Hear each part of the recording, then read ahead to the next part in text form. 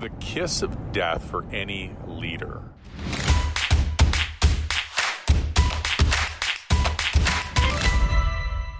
Well, welcome to the show. I want to talk to you about the kiss of death for any leader.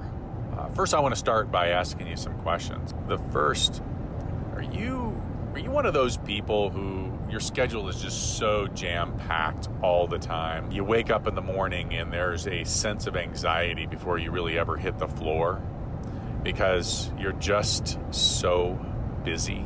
Are you one of those people who struggle with getting to appointments on time, or gosh, you may even have to reschedule? Sometimes you may even not show up because the previous appointment maybe took too long. And when you do get to those appointments, like your Mach 4 with your hair on fire, you know what I'm talking about? Just like a bead of sweat pouring down your forehead because you are racing from one to the next, lacking that preparation, like I'm going to just have to wing it for this appointment because I'm not prepared. I haven't set my intentions. I haven't released the anxiety or the focus from the previous appointment. Are you one of those people who struggles with getting home on time, who struggles with disconnecting from technology or the world around so that you can be present for those people who are most important to you? I ask these questions because they describe everything that was me as a leader, as a husband, as a father, and I see it as a kiss of death for any leader. I just don't know how anybody can be a leader with the strategy that says to the person that you're meeting with that, at the very least, right, my time is worth more than yours. That's at the very least. On a much bigger scale, that I lack integrity, I lack character, my actions don't align with my words. I would be maybe even delusional, right? That I would think that I am this amazing leader, but not showing up the way an amazing leader would show up. And as I mentioned before, this described me. I think if you asked anybody in my organization about my leadership of past, they would tell you that there was a time that it was hard to follow. And it wasn't until I gained control of my schedule that all changed. So I want to do two things. Number one, I want to kind of paint that picture that I just did of a common struggle that leaders, busy people, entrepreneurs struggle with regularly. And it's okay. Most, if not all of us, have struggled with it at some point. The first step to solving this kiss of death is to acknowledge that it exists so that we can then put together a solution. The second step to this is really making sure that you are clear on how you want to show up.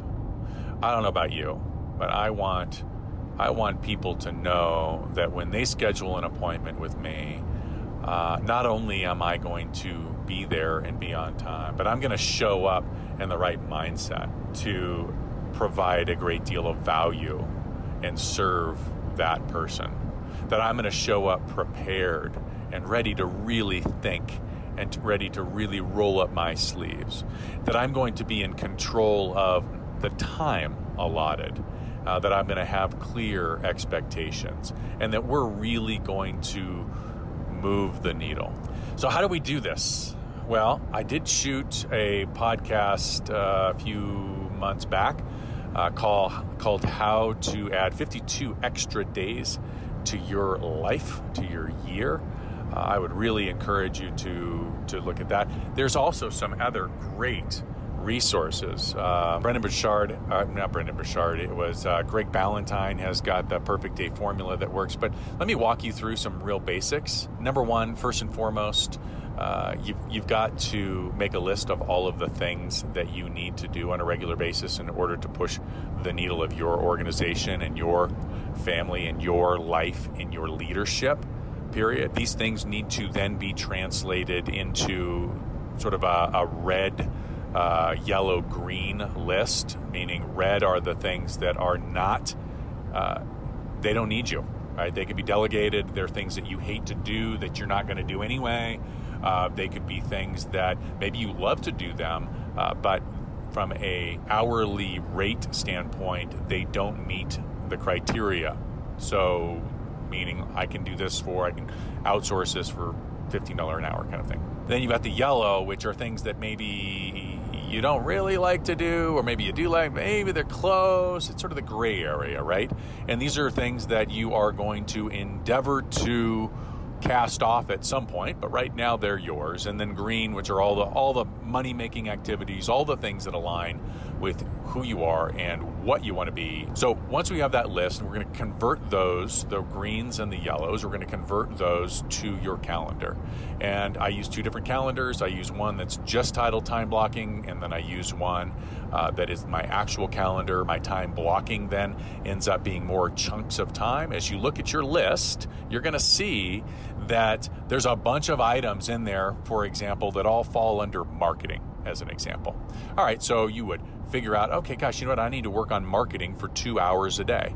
Okay, great. So that's my chunk of time. And then the actual things that I'm going to be doing during that chunk of time would end up on my actual schedule.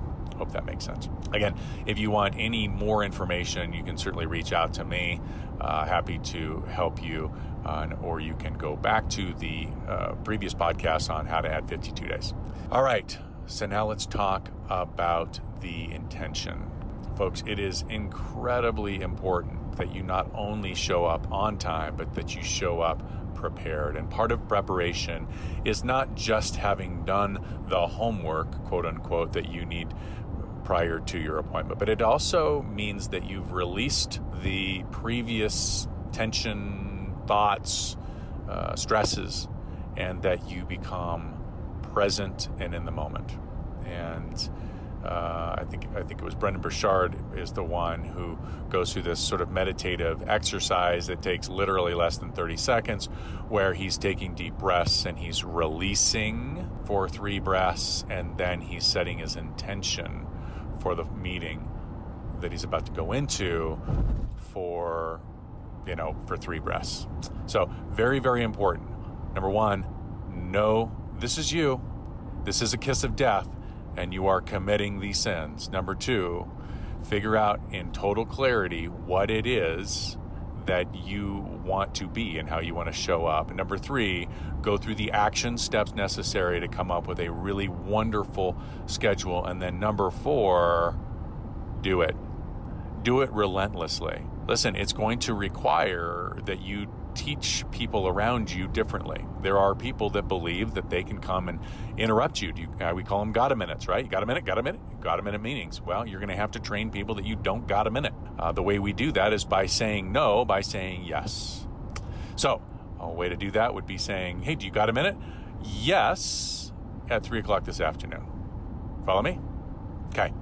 So again, 4 steps, all on you, 100% your responsibility. As a leader, though, you cannot lead unless you have complete control over your schedule. Hope this helps. Talk to you soon.